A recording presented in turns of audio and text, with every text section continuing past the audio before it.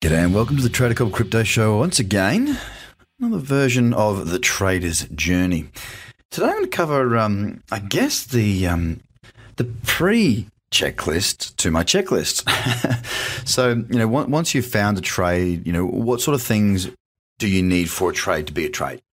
But this is going aside from the actual checklist to find a trade. Obviously, I've got 3 trading strategies. For those of you that don't know, 3 trading strategies. They all have checklists of essential factors that must be met and bonus factors that help to build the probability out if you've got a couple of trades that you're trying to pick which one or which ones to go with. But just for those of you who don't know the trading strategies and are trying to work out what constitutes a trade to an investment, well, a trade for me requires at least 2 things. It needs to have an entry and a stop loss. Now, I see many people out there talking about trades that they've taken, but they basically don't have a stop loss. And it's not really trading.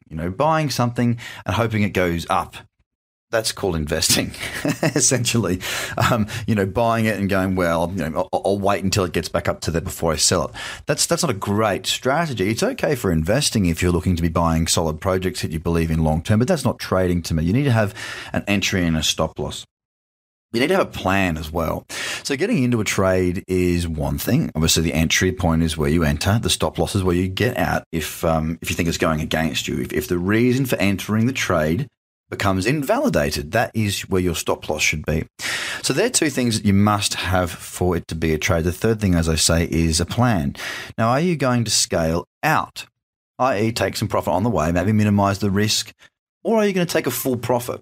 Are you going to take the entire profit at, say, 2 to 1, 3 to 1, 4 to 1?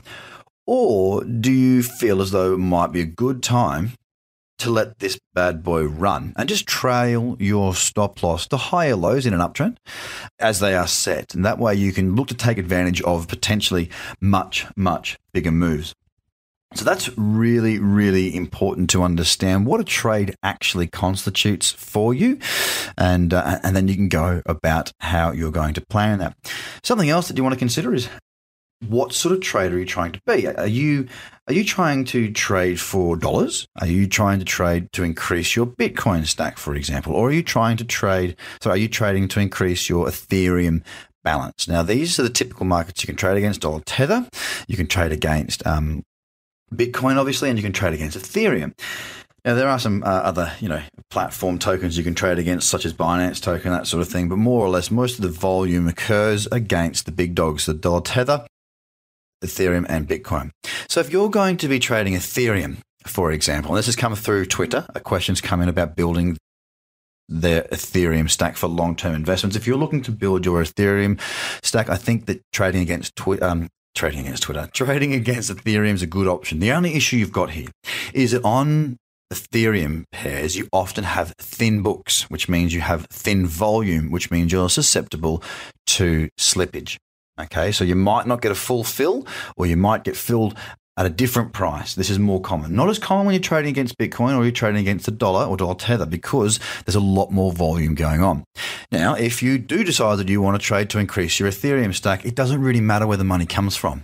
If you're trading to build your US dollar tether, well, send that dollar tether over and buy Ethereum. If you're trading against Bitcoin and you get a good profit and you bank it in Bitcoin, send that Bitcoin across, we'll transfer that for Ethereum. It doesn't necessarily mean you have to trade against that one pair consistently. You've just got to work out what you do with your profits and where you move them to. So that's another thing to consider, what you're going to do and what you're trading for. Are you trading to build a portfolio, or are you trading to basically to pay your bills, I suppose? Now, ideally, if you're a full-time trader, it's a nice position to be in where you can actually pay your bills and you can keep money aside for investing and building that portfolio. But this is something that needs to be considered. Second to that is, what is the plan beyond that? Okay. Are you going to reward yourself? And you must do this. You've got to be rewarding yourself. If you don't plan everything out, I wouldn't call it a dream board, because it's not a board as such, but, along those lines of, knowing what I'm after. There's trips that I want to do with my family. There's, when I'm 50 years old, I hope to have a yacht that I can travel around Australia and see this wonderful country from the ocean side. There's a lot of different things at different parts of my life. Now, these goals are tied back to my day-to-day actions to keep me focused. So it's about keeping your mind clear. And the best way to keep your mind clear, obviously, it's about your routine. It's about your exercise, meditation, fishing, diving, whatever it is that you do that makes you you and keeps you grounded. That's important. When it comes to trading, knowing what you're doing this for helps to keep you centered within that moment. Because remember, the only time that you have is the now. You've only got now. There is no other time that you have any control over other than right now. So focus on now. Having that clarity of your plan is going to help you.